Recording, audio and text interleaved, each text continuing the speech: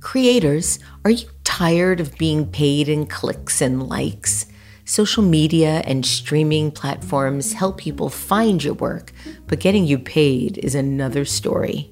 With Patreon, you can stop rolling the dice of ad revenue and per-stream payouts and grow your creative career through the direct support of the people who care the most, your fans. Since Patreon is built for creators, not advertisers, you'll skip the middleman and develop a sustainable income source by offering a recurring membership to your fans. In turn, they'll get access to exclusive community, premium content, and the chance to become active participants in the work they love. The creative system is broken. So if you are a podcaster, a video maker, a musician, a writer, an illustrator, or a creative person of any kind, sign up on patreon.com now. That's patreon.com and change the way your creativity is valued by building the steady income stream you deserve. We know that no one gets plumber's block. No one gets juggler's block. Why do we get writer's block?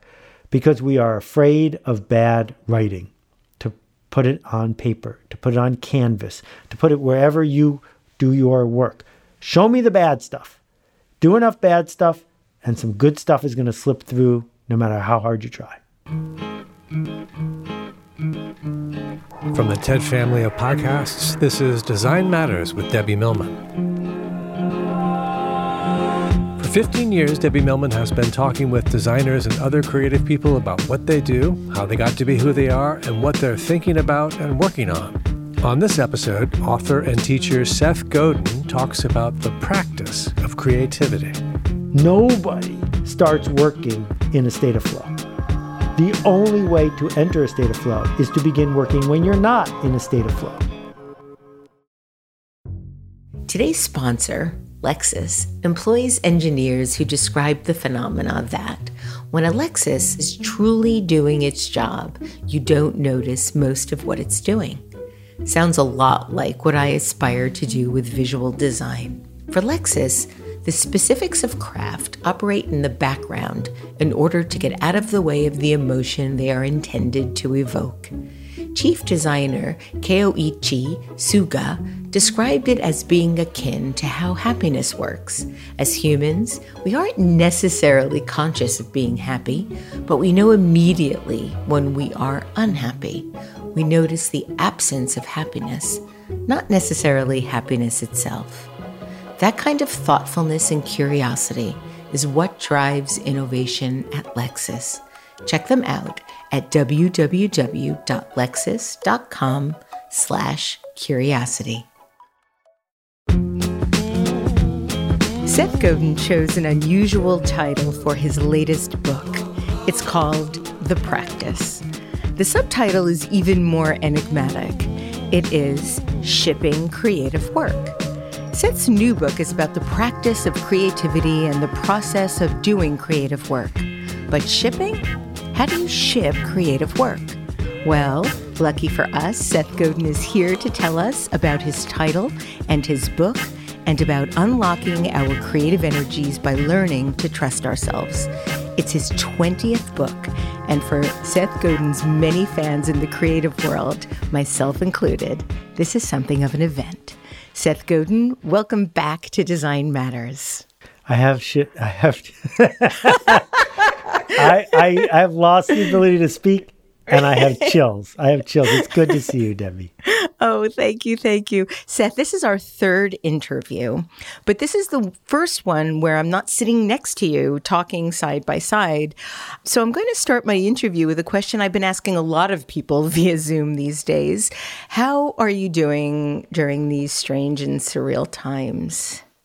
Compared to most people, I'm doing very well. I'm so lucky. So many breaks. My family's doing well. One of the challenges so many of us have is that life is always uneven. And usually when you're in a slog, there's someone around you can look to who's not. But this is sort of universal. And It's been a slog. I don't think many people are going to miss 2020. But it's also been a chance to decide what's important and to lean harder into that stuff. How has this changed what you think of as important, or has it? Well, I've slept in the same bed every night since March 7th, which is the first time I've done that for 7 months in a row since I was 7 years old. I've really tried hard to focus on the work that only I can do, that I do in an idiosyncratic way that gives me fuel, as opposed to keeping the plates spinning just because they were spinning. And I miss being with people a great deal, but that means I treasure the interactions I have with people like you in this moment even more. Listeners of my show know that I like to take a long journey into a person's life in a sort of classic Design Matters interview. And we've sort of done that twice now in our previous interviews in 2014 and 2017. This time, I get the great good fortune of a deep dive into your brand new book. And the book is so good, and I've told you this already, but I'm going to say it again for my listeners, that it's pretty much all I want to talk about. I highlighted and noted so many topics in this book. I, for the first time ever in my life, surpassed the amount the Kindle lets you export. So it's the first time in the history of the show and the history of my life that I've had to do that. I had to buy 2 Kindle copies from 2 different accounts so that I could highlight and take notes on everything I needed. I think that I highlighted about 23% of the book. I am so moved by this. You're a hoot. I am a hoot. I even talked about this book on another podcast that I did earlier in the week. So, as I mentioned in my introduction, your new book is titled The Practice, Shipping Creative Work. So before we talk about the title and the topics, let's talk about the number. Book number 20. Wow, that's a lot of books.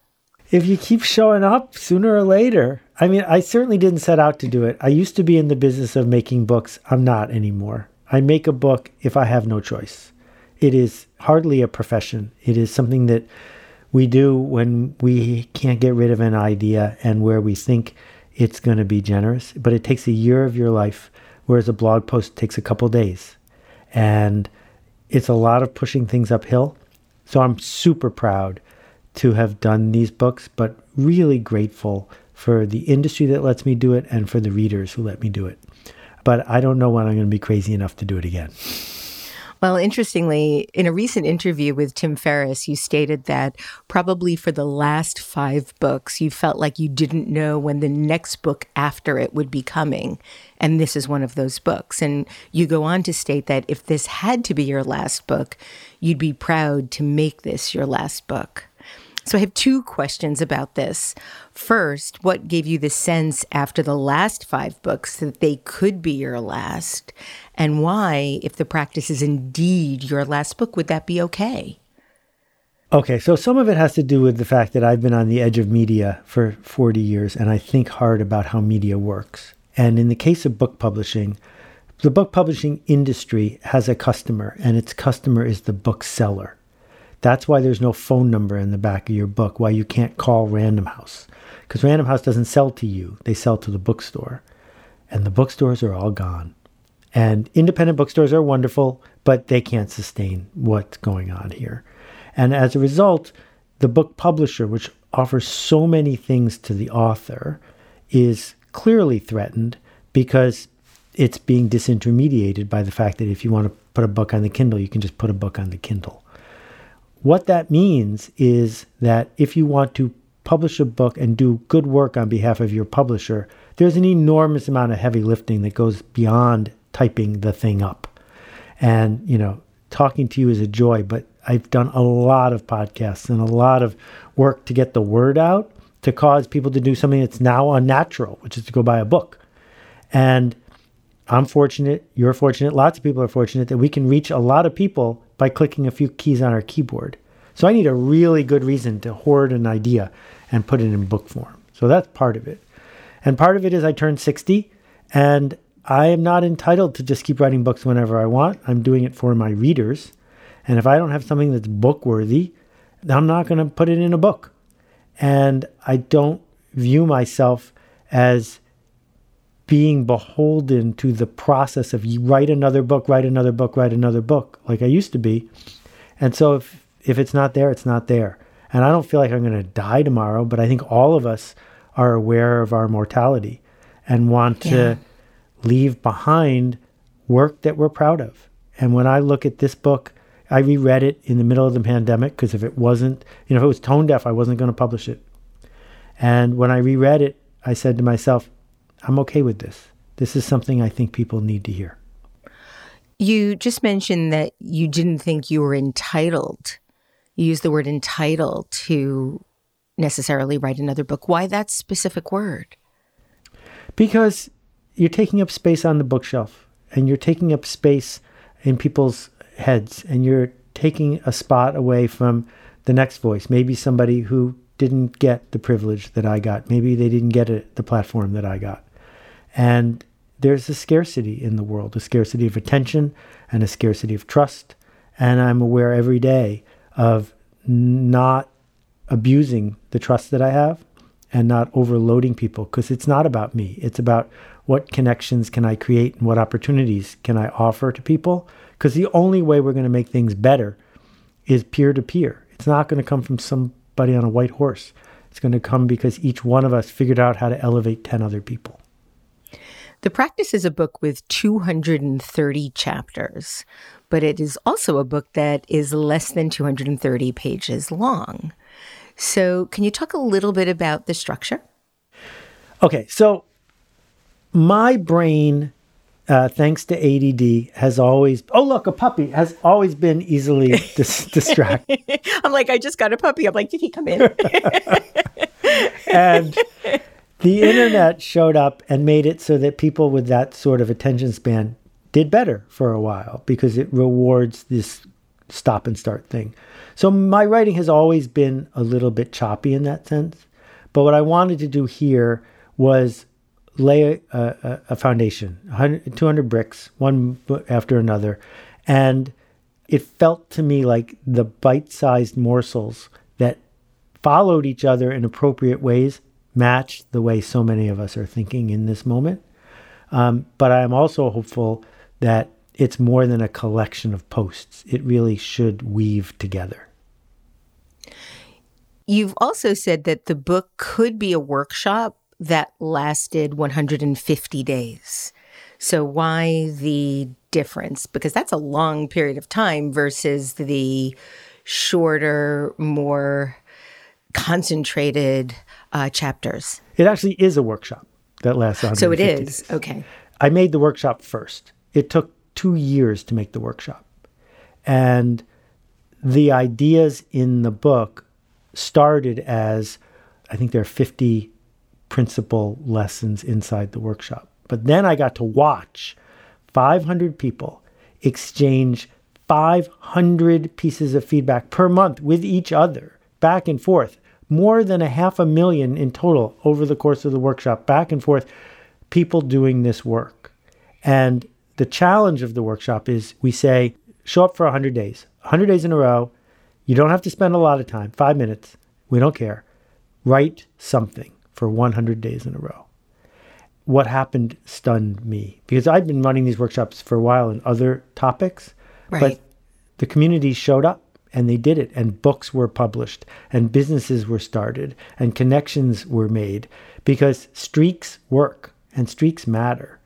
You know, you have built a lifetime of streaks, Debbie. First, you know, with your branding business and then as a dean and a teacher. If you know you're going to class tomorrow, your brain is working on it tonight. You don't make a new decision every day. You make the streak decision once. And watching people who had been unprofessional about their creativity turning pro, all as a group. So we ran it again, and it worked even better the second time. So we're running it again. I'm not we anymore. Akimbo is running it again in January. And it's extraordinary to see what people are capable of once they commit to it. And so once there was a workshop, turning it into a book, that was the straightforward part. Let's talk about the title and the subtitle. Okay.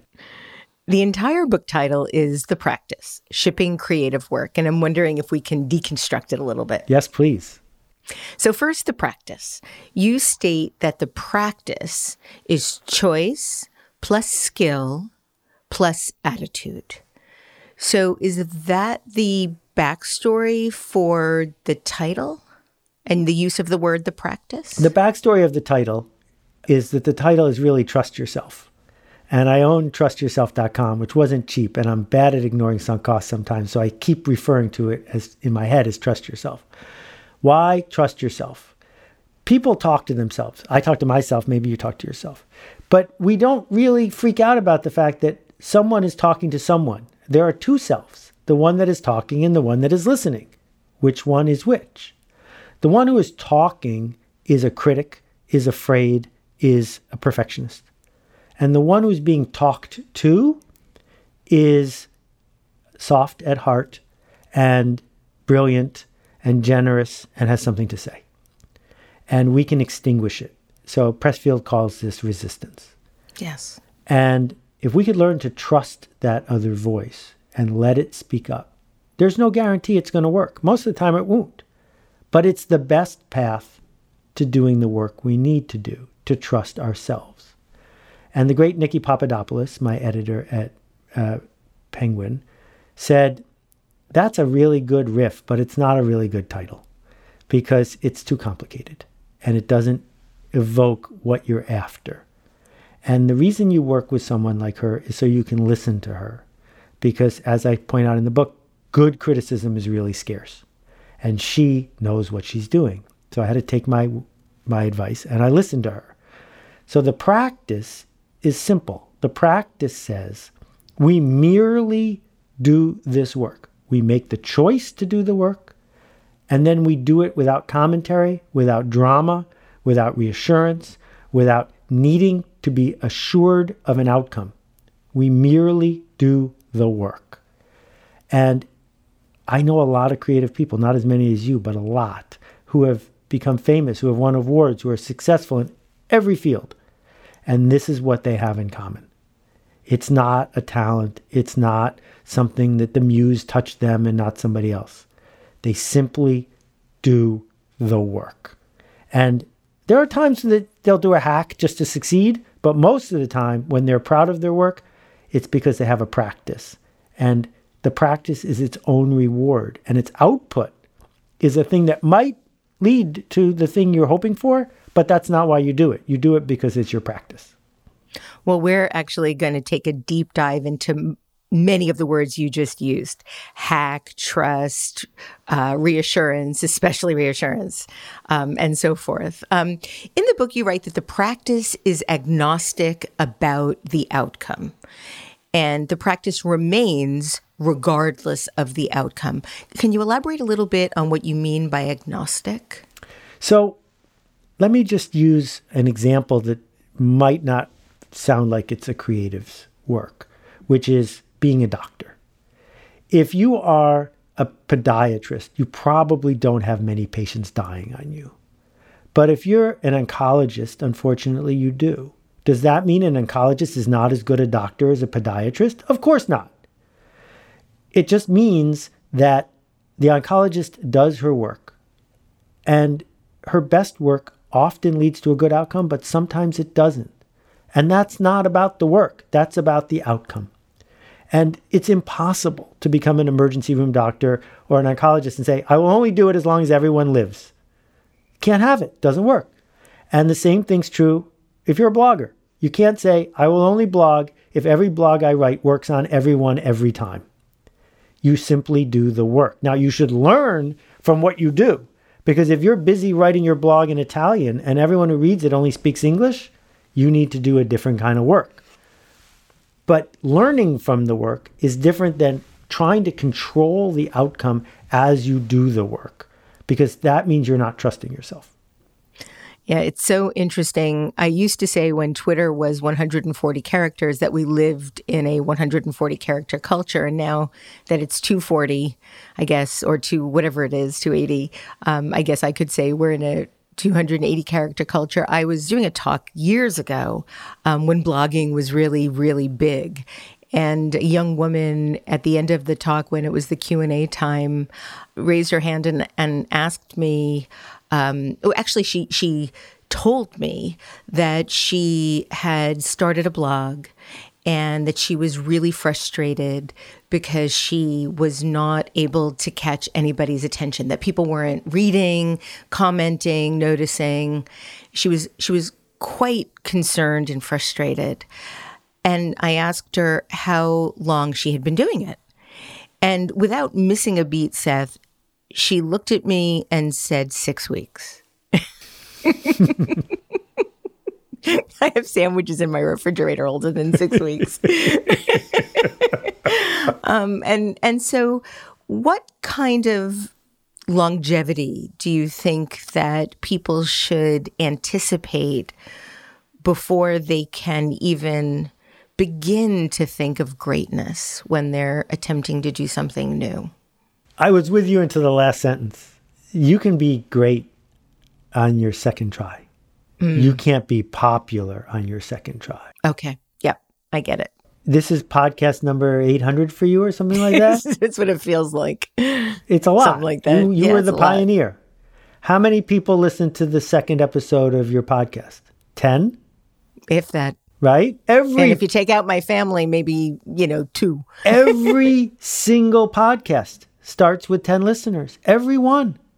Every blog starts with 10 readers. So we first begin by understanding that commercial success or audience size, you could get lucky. You could not get lucky. They're unrelated to what you did. But number 2 is great has nothing to do with popular. And right. If you seek to be popular, you're listening to the wrong 2 people right now. Right. If you seek to do work that changes a person, 5 people, 9 people, well, then Debbie Millman is a really good person to listen to. Well, you write that the practice demands that we seek to make an impact on someone, but not everyone. Is there an ideal number of someones that people should? The ideal number is the smallest number you can live with. Okay. And so in my case, that's 10,000 people. If 10,000 people like my work enough to interact with it and share it, not only do I feel seen, I can make a commercial success with that. And that means that 99.9999% of the people on earth never need to hear of me. We are not selling ketchup, Debbie. We are not selling craft singles. What we are doing is selling something peculiar and idiosyncratic and specific to just a few people. And if you're a podcaster on a specific topic, you could easily be successful by any measure with 300 loyal listeners. It's not about how many people. The social media folks want you to think that because they're in the business of making you feel uncomfortable, coming back and boosting. And the boost button is your enemy. Yeah.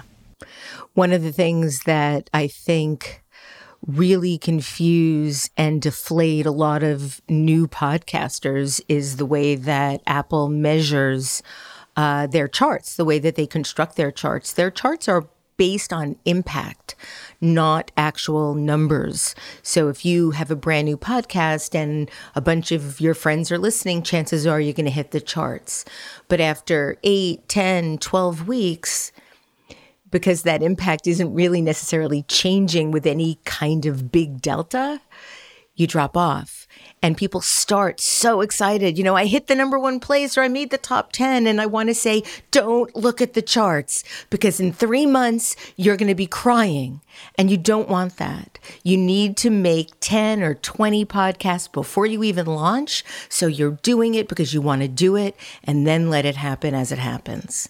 Yeah. And if you're doing the work for someone, who cares what the chart says? And, so famously a few years ago, I fired the New York Times on my blog with detail about how it's corrupt and corrupted and how every week the New York Times intentionally publishes a full page of information that they know is not true. And yet so many authors talk to me. I want to be on. Why? Why do you want to be in New York? Why? Well, I know it's corrupt, but yeah. So what you're really looking for is reassurance and validation. That's not why we do creative work. Right. We are going to talk about that at length. Before we get to that, I want to talk about one of my favorite things you write about, and that's the concept of practice relating to sports. And you state, no one criticizes the home run hitter for taking batting practice. At the same time, no one is surprised that 70% of the time they don't even reach first base. If you need a guarantee of critical and market success every time you seek to create, you found a great place to hide. If the need for critical and market success has trapped you into not being bold again, you found another place to hide. And I talk to my students a lot about these stats. Most people don't even realize that people like Babe Ruth, Michael Jordan, failed more than they succeeded with their respective averages. Michael Jordan only got the ball in the basket 35% of the time. That means 65% of the time he failed. And people don't, and he's the greatest of all time, or maybe him and LeBron. But people don't realize how many times you have to do it to actually be able to even predict the possibility that you're going to get it in the basket. Well, if we think about the infinite game, which is more interesting to me than the finite game, the infinite game, Jim Carr's Rest in Peace and Simon Sinek's follow-up, is the game we play because we get to play. If you're playing catch with your niece who's 4 years old, you don't try to win at catch. You try to play catch because that's the purpose.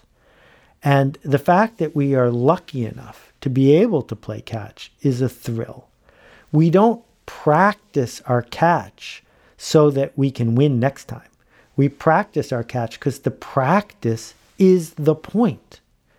And, you know, I've been to several of the sessions you've run with students and the graduations and stuff. And you can feel the fear in the air that these group projects are people who want to make sure that they fit in all the way because they've been brainwashed for 15 or 20 years to fit in all the way. And as hard as you are working to help them see that there are no prizes for fitting in, it's still so hard to stand out. Because when we stand out, so when I used to travel the world, people would come up to me afterwards and they'd say, in our country, we have this thing called the tall poppy syndrome, where the tall poppies get cut down. I know you don't know what that is. They say that to me in every country I go to. Tall poppy syndrome started in ancient Rome or Greece, and it's this idea that a despot just beheads the people who speak up the most, and then everybody becomes afraid. So we've now translated that into an excuse to keep us from doing the work that we want to share. But the perversity of it is in the culture we live in now. Those are the only people who get prizes. Those are the only people who come out ahead. It's not the ones who say, this is blameless, I fit in all the way. It's the ones who a lot of people say, I don't get it. I don't get it. Those are the surprise bestsellers. Right. It's so interesting that you bring up students because I very intentionally set up my program so that it was pass-fail. There's no grades. And I can't begin to tell you how many people still want to know how they're doing. Yep. And I always say to them, you know how you're doing. Nothing I say is going to change how you think you're doing deep down. Yep. And that is the whole notion of that reassurance that you're talking about. Before we get to that, and I keep sort of teasing it, it's great. But I do want to talk about the second half of the title. That's all we've gotten to in this so far, is the title. This is going to be a 7-part series. Yes. The concept of shipping creative work. Why the specific word ship? If it doesn't ship, it doesn't count. So could ship be publish or post or blog or share? So it's really just... If it's in your head, it doesn't count. Okay. I can tell you how many internet things I have pioneered in my head years before they were real. Doesn't count. Why doesn't it count? Because you're not doing this work for you. You're doing this work for those 8 people or those 80 people or those 800 people. And if they never see the work, it doesn't count. And the word work is also in the subtitle because work means you're on the hook and you don't get to do it because you feel like it. You do it because you promised you would. And so you're a pro. You are shipping your work, even when you don't feel like it, even when you are afraid, even when you are sure bad things will happen, simply because you said you would. Right. So you ship on a schedule without attachment. And without reassurance. So that brings us to the first topic in the book that I want to talk to you about, reassurance. Yeah, this really rubs people the wrong way. I am, full disclosure, I had an ex that told me that I was a bottomless pit of need and that I needed reassurance all the time. Now, albeit this was 25 years ago, so I've done a lot of work since then. But you state this about reassurance. Very few 3-word mantras are more disturbing than reassurance is futile. But once you embrace the practice, you will realize it's true. Everything is going to work isn't true. It can't be. Tell us why. Okay, so I love reassurance. And reassurance makes people, it's like showering, bathing. There's nothing wrong with it except it's a trap and it will wreck your creative practice. So what is reassurance? Reassurance is someone predicting the future on your behalf. Reassurance is someone you trust saying everything is going to be okay. They don't know. So in the short run, you're grateful. And then you realize not only isn't it true, but someone you trust just told you something to make you feel better as opposed to something that's true. Yeah. What is helpful is for someone to say, whatever happens is going to happen and I'll have your back either way. Because knowing someone has our back gives us the opportunity to go forward with honesty. Because it might not work. That is what makes it creative. It might not work. Yeah, you're taking a risk, or you should be taking a risk. So if Spike Lee called you up and said, Debbie, loving your podcast, it's going to be blah, blah, blah, you'd feel great. And then tomorrow you'd need him to call again because some speed bump occurred. And we can never get enough reassurance. So if it's something that we can never get enough of, I'd rather live without it. And I'd rather say, let me surround myself with people who know how to give criticism and who are going to have my back. Because if I have those two things, my practice is intact and I can do the work and I don't need someone to tell me everything's going to be okay. Well, I think we metabolize reassurance in the same way that we metabolize success or the same way we metabolize love. It changes. It seems as if we could trust ourselves, we wouldn't need someone else to buoy us up. That's right. But we can only trust ourselves to do the work. We cannot trust ourselves to guarantee the outcome. And our capitalist industrial system has brainwashed us, indoctrinated us into believing that all that matters is the outcome, that it's okay to cheat as long as you win. It's not. It's okay to play well even if you don't win, because that is the practice and that is what gets us to the other side. Yeah, we really do shy away from any kind of conflict or criticism. My students, I am very specific with them when talking about how they should show people their portfolios. I tell them, especially the young ones that are just sort of starting, at the end of every time they show their portfolio, they should ask, if you were me, what would be one thing you would recommend I take out? Because most people aren't going to tell you the truth. They're just going to say, oh, that's nice or that's nice, but never really tell you that thing right there, that's ruining your whole portfolio. Because they don't want to hurt anybody's feelings. I think that the avoidance of hurting someone's feelings or offending someone is bigger than pain. Yeah, there's so many things in that example that are brilliant. Let's start with this. I can't imagine being a student who has to show someone my portfolio. Yeah. And perhaps the first thing that I would do is have them show somebody else's portfolio, someone successful, because most people have no clue how to look at a portfolio. And people who love you and care about you, when you show them your creative work that hasn't come out yet, will often try to dissuade you from doing it. They will often say, no, you should hold back, or you should, because they're trying to protect you from pain. Right. And that feels like I don't have your back. That feels like you should just fit in, please.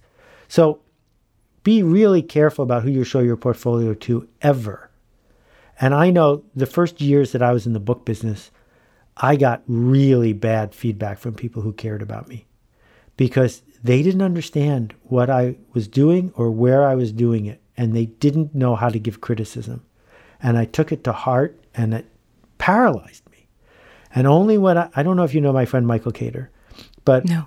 I met Michael Cater, and then I met John Boswell, two people from the book business who understood, who were enrolled in the journey, who could look at my work and say, that, maybe not that, but that.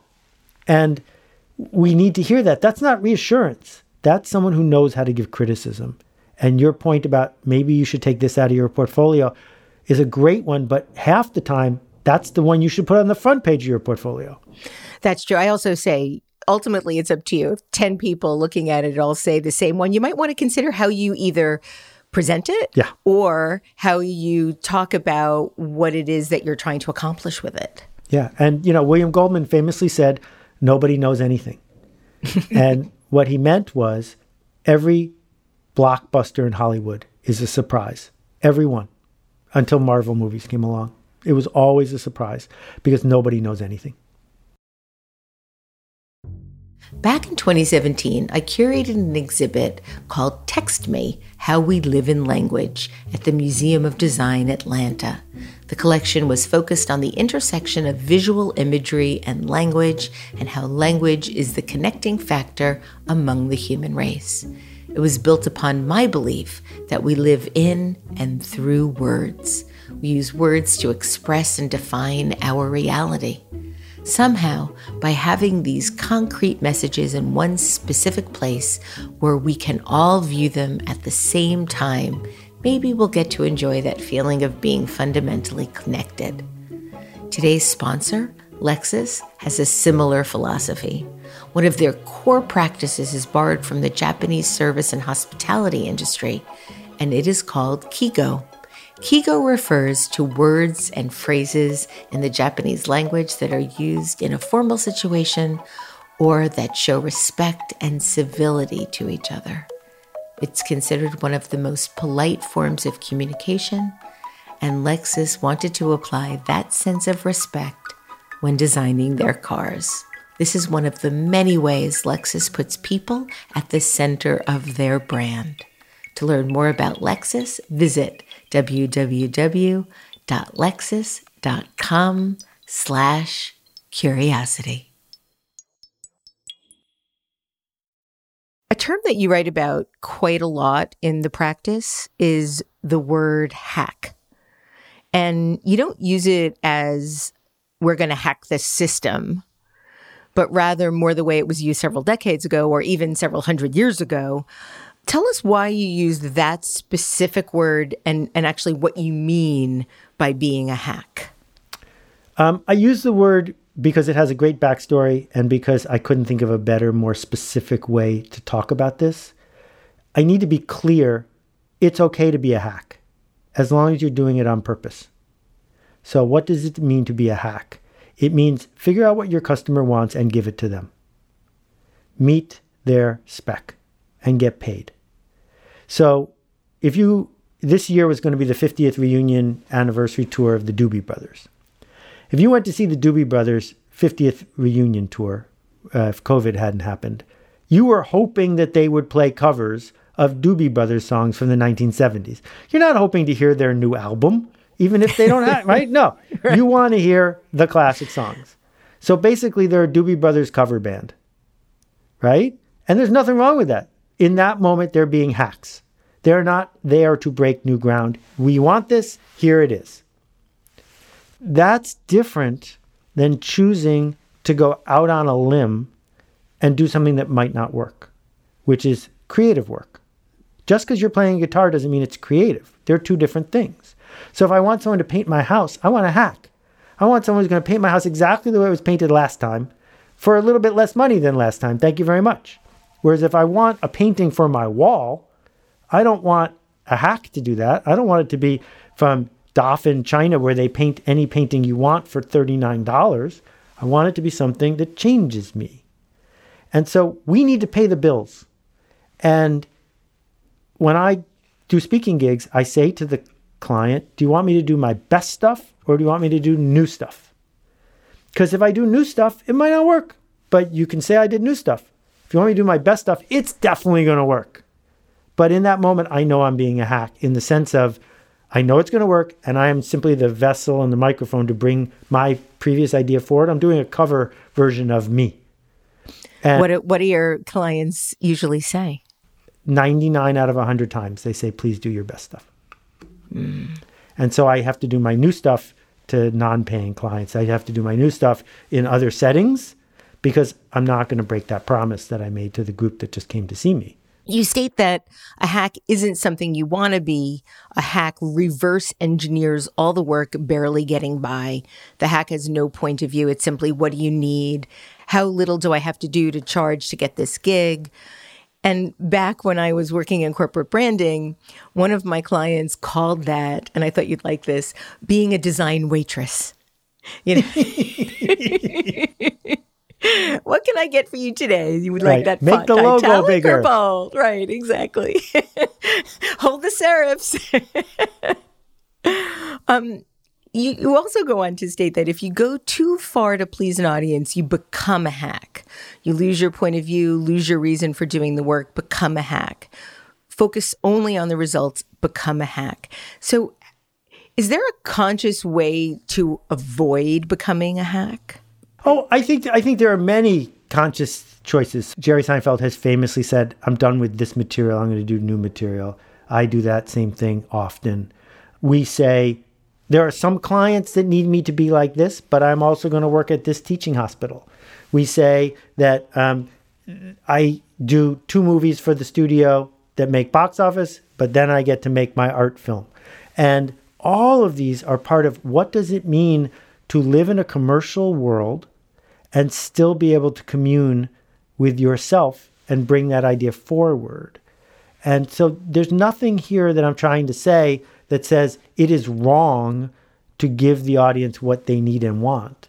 What I'm saying is we are constantly in a tense balancing act with that versus what change do we seek to make. But what I am completely leaving out is I don't think there's any room for you to simply say, this is my authentic muse, take it or leave it. Because that's a hobby. That is not professional work. Yeah, we're going to get to muse. One of the great examples in the book reveals how Joni Mitchell avoided being a hack. And I'm wondering if and it's so interesting because you wrote about a line that she says in one of her live concerts in Miles of Aisles that I think about all the time. Yep. And I don't want to give too much away. It's really your story from the book. So I'm wondering if you can share that with our listeners. Her stories, so many of her stories are inspiring, are heartbreaking. The misogyny that she dealt with for all of those years when we would like to imagine she was in some sort of Woodstock-like garden, her health issues, all of it. So part of the lessons we can take. In Miles of Aisles, someone calls out a request. And she says, I wonder if people yelled at Van Gogh, play Starry, Starry Night again. It's one of the greatest rock and roll lines of all time. Yes. And and she says it just perfectly. So what Joni did was she figured out how to be Joni Mitchell with a capital J and a capital M. And she sold more records than almost any solo female artist had ever. Carole King was up there with her, but she was just a hit machine. And she knew deep down how to make a Joni Mitchell record and didn't want to. She did not want to become captive to that. Bob Dylan did the same thing, whether or not the motorcycle accident was real or not, he did the same thing, which is, how do I move past this thing that got me what was the point of getting this popular? Was it so that now I have to just make this over and over again? And so she made Don Juan's Reckless Daughter, an album that I really admire, and then one after that. And the two of them, those two albums, pretty much alienated most program directors and a lot of her core audience. And she was like, phew. Now I can go back to making Joni Mitchell records with a small J and a small M, because I got into this because I wanted to make art, not because I wanted to be a rock star. Right.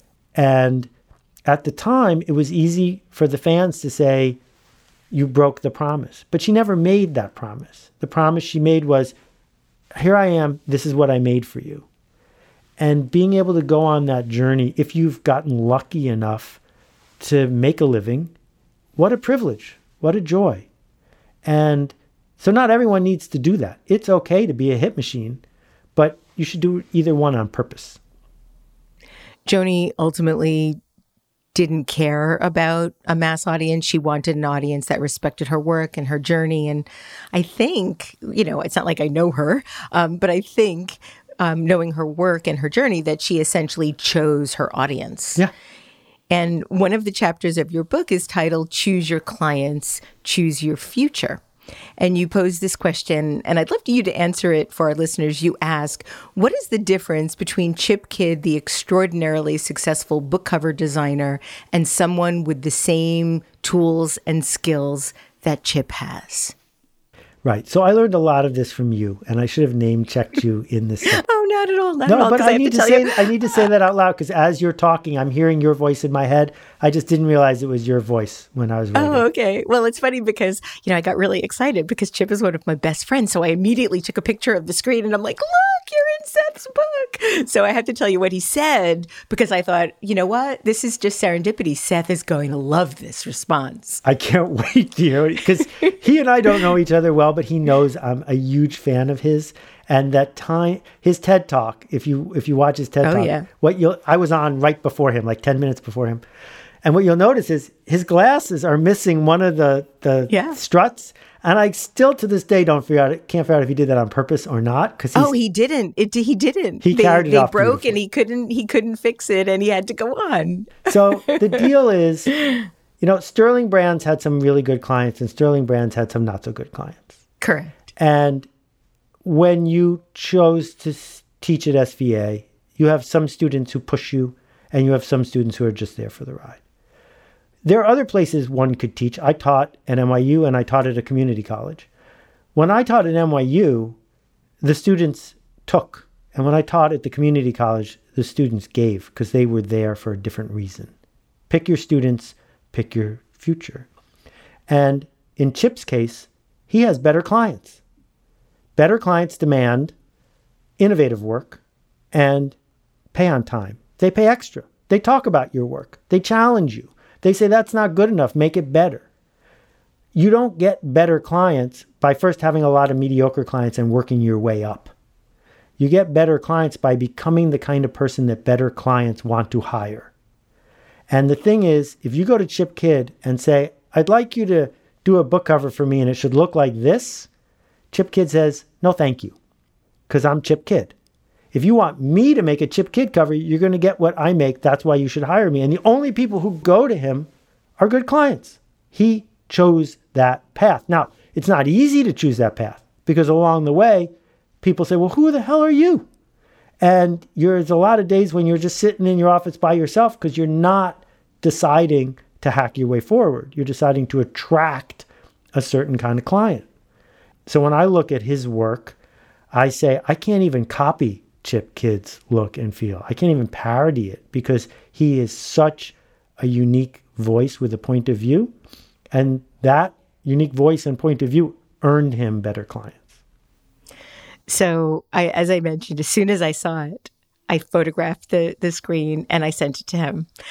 And he wrote back. He was thrilled, but he wanted me to tell you that not only did he have better clients, but Chip has never quit his day job.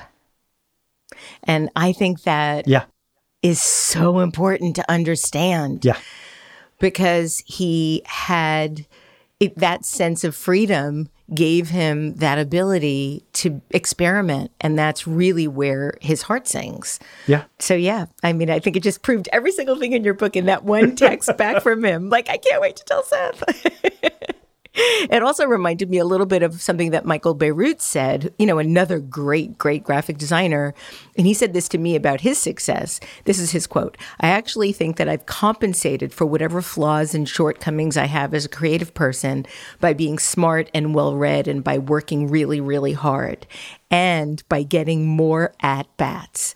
I seem to hit a lot of home runs because I have 10 times as many at-bats as everyone else in the league. Meanwhile, the stands are littered with foul balls and strikeouts, and no one knows about them because I don't count those, right?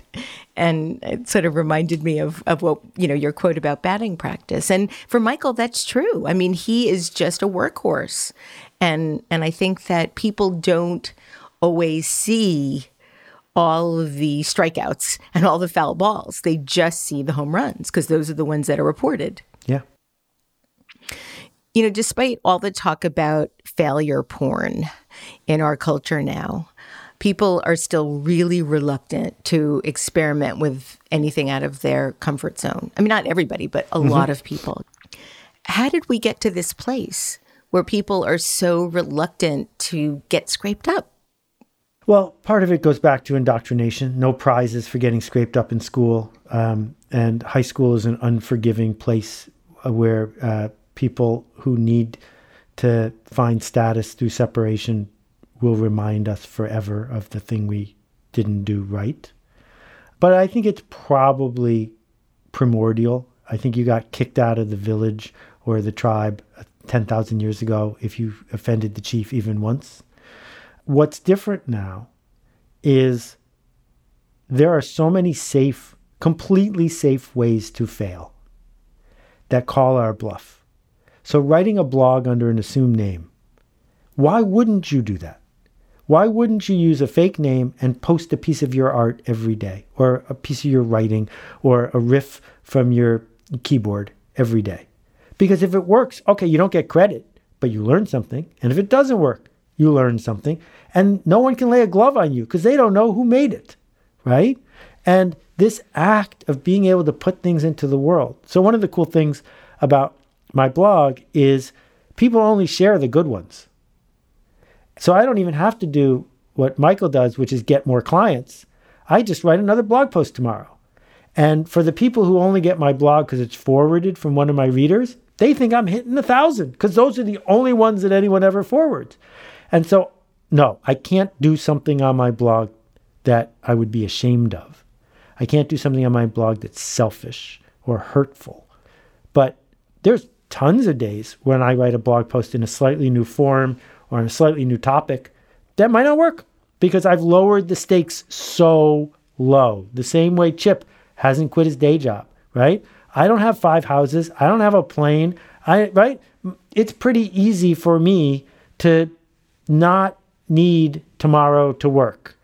And you can get there with sleeping on a couch and brown rice and black beans. I mean, the point is, unless you figure out a practice, there's never going to be a pot at the end of the rainbow anyway. How many blog posts have you? What's your streak now? I think it's 7,500, give or take.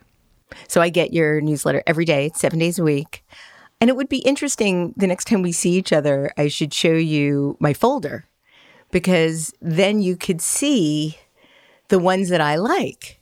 Because the ones that I want to keep forever, I have in a Seth Godin folder in my email. And so it'll be interesting. I wonder if you can sort of tell something about a person by the blog posts they specifically keep. You know, what is the common denominator in those? Because there's hundreds and hundreds in there now. But it would be interesting to sort of understand the commonality. Sometime we'll have to do that. Well, but just since we brought up streaks, just a little insert here is there's going to be a blog post from me tomorrow. And I happen to be pretty pleased with tomorrow's, but there would be a blog post from me tomorrow even if I wasn't pleased with it because it's tomorrow. Right. And that is a key part of my practice. Tomorrow. If you wait to have a negotiation with yourself about, is this good enough to ship? You're going to spend all of your time rationalizing that negotiation. I'm not permitted to have that because it's tomorrow. You and Cal Ripken. I meant that as a compliment. I appreciate it. One of my favorite paragraphs in your book is about skills and what we can learn. And this is a fairly lengthy quote, but I think it's worthy of being read. You state, We can learn to be more honest. We can learn to be more diligent. We can learn to be more persistent, and that's great. Because if you can learn them, then you're not stuck where you are. You can become who you want to be. If we start by acknowledging that our attitudes are skills and that our skills are learnable, suddenly talent recedes far into the rear view mirror. We're going to be rewarded not simply because we can beat someone on a test, but because our whole posture is based on the possibility of better and the possibility of, if your goal is to win, to win. That's the second piece that goes right next to the other skills, and people overlook it because our industrial system doesn't really reward us for measuring that stuff. So my question to you here, Seth, is why not? Why doesn't our industrial system reward us for measuring that stuff? And then, second part of the question, what are the most important things to measure, if anything? I don't think we get rewarded because it's hard. It's hard to measure. And the system is ultimately lazy, so it defaults to what's easy to measure. How many words per minute can you type? How many followers do you have on Instagram? How many pounds can you bench press? These are easy measurements. It's hard to measure resilience. It's hard to measure loyalty. It's hard to measure kindness. And so since we can't have an easy agreement about that, a small aside, the SAT was invented by somebody between World War I and World War II when there was a shortage of slots and they needed to figure out temporarily how to make sure they got the right people to come. And the inventor of the standardized test ended up becoming a college president in Kansas, a very prestigious job. And when he spoke up against standardized tests when the emergency was over, he was drummed out of the academy, that he was persona non grata. How dare he say that standardized tests needed to go away? Because the entire structure of most bureaucratic hierarchies is about standardization. And if we don't come up with a standardized way to measure resilience or loyalty or kindness, we can't build a hierarchy around it. We can't build a bureaucracy around it. So that's why it's a problem. And so people, whole countries are built around standardized tests. And what we're finding is that's a race to the bottom. And the problem with the race to the bottom is you might win. And the alternative is to figure out how can we be a little softer and a little bit more flexible to do work that's harder to measure, but that's more important. Embedded in all that measurement is comparison. Mm-hmm. And then embedded in all of that comparison is feeling that you're not good enough, feeling that you don't measure up. And then the whole notion of imposter syndrome, which is also something that you talk about in the book. And I learned from your book that imposter syndrome was named by several researchers, interesting commonality there, 30 or 40 years ago, and it afflicts people of every gender and background and so on. And it's the feeling that we have of being a fraud when we're about to lead or do something important. And it's a feeling of being an imposter. And I think I read this correctly. You still feel that way sometimes? You still suffer from imposter syndrome? Only if I'm doing good work. Why?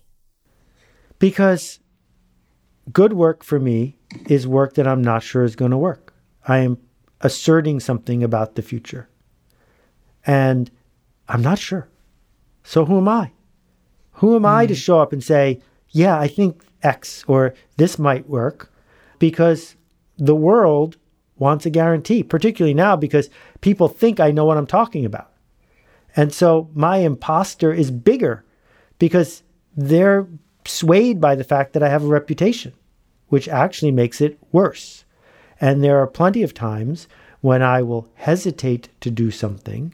And there are very big projects I haven't done because I don't want the person who I'm engaging with to think I am promising it's going to work. And they have no way to go forward unless they think I'm promising. And I don't want to be on that hook. Right. When you're experiencing imposter syndrome, is there a part of you that's excited about it? Excited about knowing that you're feeling that for a specific reason? I've trained myself to do that. It is not natural to do so. That I am not a runner, but I'm told that runners get tired when they do something like run a marathon. And I think that you finish the marathon because you figure out where to put the tired. And if you're a competitive runner and you're not feeling tired, that's a signal that you're not trying hard enough. Tired is a good thing. It is a compass. But it would seem to me that your natural systems are telling you, please slow down because it hurts. It's tiring. Right. Well, just like me, my natural systems are saying, dial it down a little bit. Let's wait because you're feeling like an imposter. And the part of me that I've trained is, thanks for letting me know I'm doing good work again. That's so interesting. I have one of those little triggers also. When I hear myself say that I'm too busy, it usually means that something isn't important enough for me to do. So I say that busy is a decision because ultimately, if I'm saying I'm too busy to do it, it's because I don't want to do it as much as the thing that I'm actually doing. Yeah. Even if that thing might be sleeping, That's a great title. Busy is a decision. You've written about how you've learned that the way we act determines how we feel way more often than the way we feel determines how we act. So can you elaborate on that a little bit for me? So people like you and I are sort of addicted to flow. Being in a state of flow is thrilling, that things are working. We're in the right place. We're doing the work. It's flowing through us. Nobody starts working in a state of flow. The only way to enter a state of flow is to begin working when you're not in a state of flow. The only way to fall asleep is to lie down in bed when you're not asleep. We have to do things acting as if to accomplish the feeling that we seek, not the other way around. So if you want to be a runner, the answer is run every day. Then you are a runner. And if you don't feel like painting an oil painting every day, that doesn't matter, right? It is possible to show up and do the work, and then you will discover you're glad you're doing the work. Let's talk about authenticity. You think it's a crock and a trap and overrated and talked about too much. But how do I really talk about feel? it a little bit more. Right. So that's a word that so many people are using these days. Yep. It's sort of the new strategic. Why do you think it's a crock and a trap and overrated and talked about too much? Yeah, well, I mean, you and I have both been around for a while. And I think if we think back to the 80s or 90s, no one talked about being authentic. No one. Right. It's an artifact of influencer culture, social media, bearing of souls. It's a spectator sport to watch somebody have their authentic meltdown or whatever it is. I think when we say, well, I was just being authentic, what we're really saying is, I tried something, don't blame me that it didn't work. Because we're not authentic. Since we've been out of diapers, we've been very calculated about what to say and how to act to get what we want. And it is not authentic to comb your hair before you leave the house. Your hair didn't look like that before you left the house. Why did you comb it? You're faking it because you are trying to send a message to people that I care about you and my appearance and blah, blah. So we've built all these layers around it. There are a few people who can succeed by throwing their tantrums on Instagram. That's why we're watching them. But the rest of the time, what we want from people is for them to be consistent, to be the best version of themselves that is possible in this moment. Right. And if the chef is having a bad night, we don't want them to authentically serve us bad food. We want them to figure out how to consistently be the chef we thought we were coming to hire. Right. And the same thing is true for almost all the things we engage in. So yes, there are levels of artifice that we would like to remove. But what we're trying to come back to is, what's a brand? A brand is a promise. It is not a logo. It is a promise of what to expect. And so let's strip away the artifice and get back to, what did you want me to expect from you? Did you give me that? Because that's why it's called work. Right. I think that brand authenticity is actually an oxymoron. And I also think that people that are seeking to be brands are going down a really slippery slope, because brands are manufactured. Brands are created by people with a very specific goal. And humans are inconsistent, and we're messy, and we lie. And those are all things that brands really aren't aspiring to be. We change our mind. We should be changing our minds. And the idea that a living, breathing soul of a person could aspire or should aspire to be a brand feels like you're really undermining everything it means to be human. Well, can I push back on you a little bit? Yeah, please. So I adore you, and I don't know you as well as I want, and I really wish I could get in my car and drive to wherever you are right now. Me too. But you're a brand to me. There is a story in my head about who you are, and different facets of that brand are revealed as I get to know you better. You don't think that that's just reputation? Yeah. That's my character? See, I don't think that reputation and character are the same as brand. Well, they are in my vocabulary, because what they all add up to is, if Debbie says, please come on my podcast, there is zero expectation that we're going to get in a fight. There is zero expectation that you're going to phone it in. There is zero expectation that you haven't read my book, because your reputation, right? I'm just using corporate words here. Right. Is in some ways, as a human, part of your brand. I don't expect you to have a tantrum when I'm with you. There are other humans I know who reliably I expect to have a tantrum, because that is their reputation. And so what I'm saying is, when we enter the world of you're not my cousin and you're not my roommate, every circle that's bigger than that, we have to be aware of the fact that no one knows us, that no one will ever truly understand us, and that our reputation has layers of magnitude that are hard to overstate. And so I have to show up as Seth Godin with a capital S and a capital G. And I get that that's part of my job. And that, when I am working, is part of my reputation, is to say, I have this privilege, this leverage, this trust. I shouldn't blow it by saying, I have a really bad headache, and swear somebody out, because who cares that I feel that way because of the fear I'm feeling right now? That's not what I earned, and it's not what I owe people. Well, I guess when I'm talking about the notion of brand versus reputation, is the idea that there's a humanity in how you're going to show up, yes, which you can decide. Yes. And brands there isn't. Totally agree. And that for me is the key difference, and why I bristle when people talk about building their personal brand. Build your reputation, build your character. Yeah, I agree with this. And then everything else follows suit. Yes. Okay, so I have a few last questions for you, and then a request. Okay. In your book, you state that we would never work for somebody who treats us the way that we treat ourselves. Yeah. That was a beauty. I tell people, don't go to work for somebody that doesn't like you or that you don't think likes you, because it's very rarely going to change. And I just know that from personal experience. But why do we talk so harshly to ourselves? When in doubt, look for the fear. Look for the fear inside yourself. Look for the fear in that boss who doesn't like you, or in that person down the hall. Fear underlies so much of how human beings behave.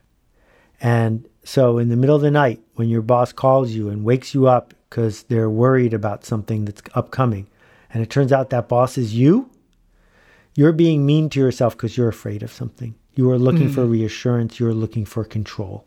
And approval. And approval. And so if we go back to the practice and acknowledge that the future is out of our control, that we are all falling, and that the good news is there's nothing to hold on to, as Chung-Yung Trungpa Rinpoche would say. Don't keep looking for something to hold on to, including berating yourself. Instead, do better work. Just get back to work, because that is the single best way you have to improve the impact you have on the world. What about people that believe that they're suffering from writer's block? Writer's block. There's no such thing as writer's block. It's sort of like my busy is a decision thing.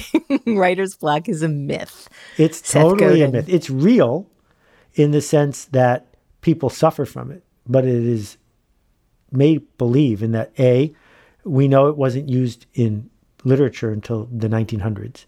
We know that no one gets plumber's block. No one gets juggler's block. Why do we get talker's block? No one gets talker's block. Why do we get writer's block? Because we are afraid of bad writing. If you show me your bad writing, page after page after page of it, then you can tell me you have writer's block. I don't think you can show me that because you haven't done any.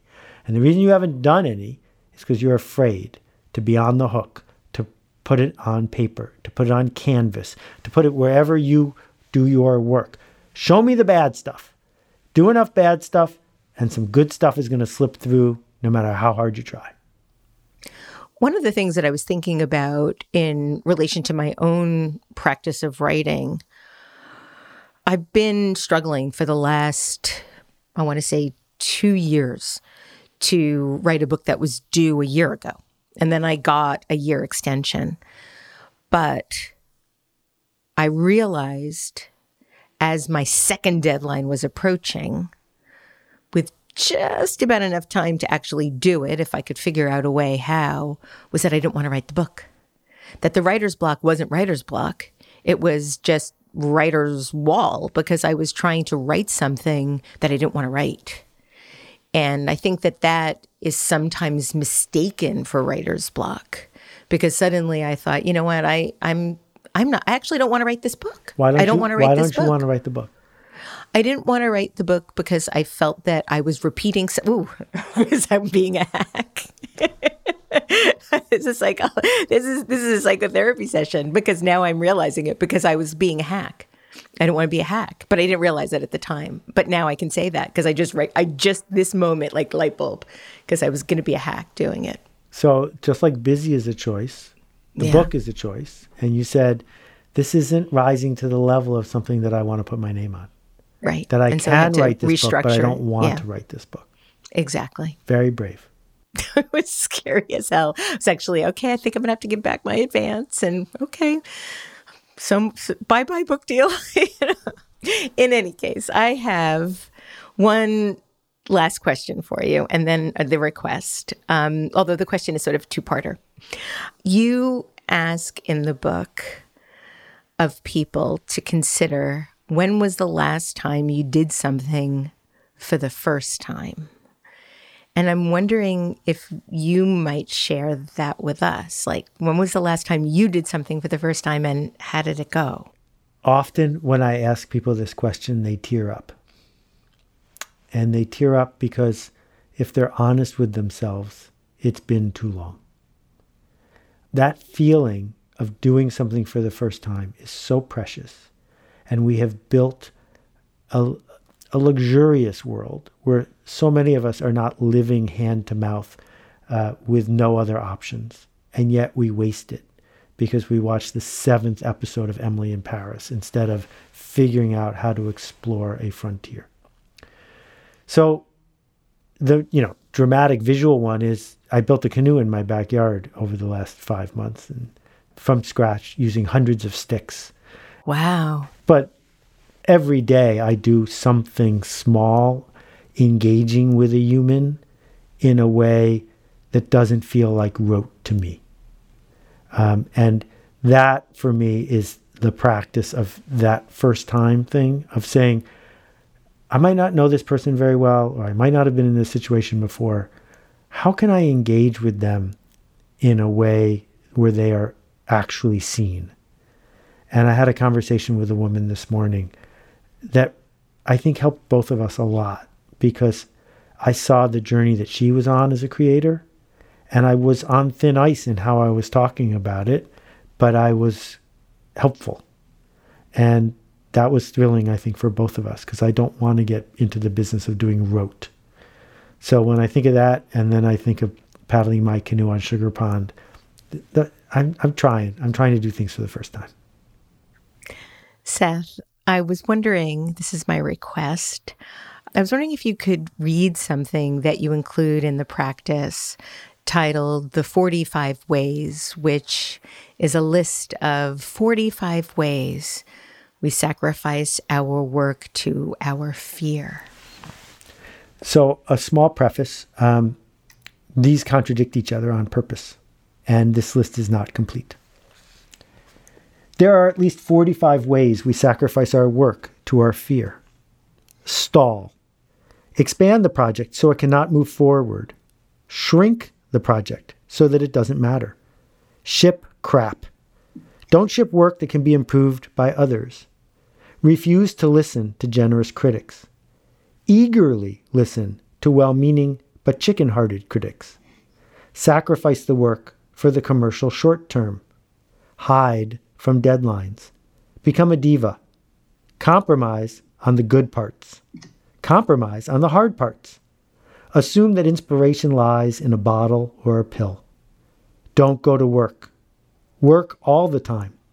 Wait for the muse. Talk about the work too early, looking for a reason to abandon it.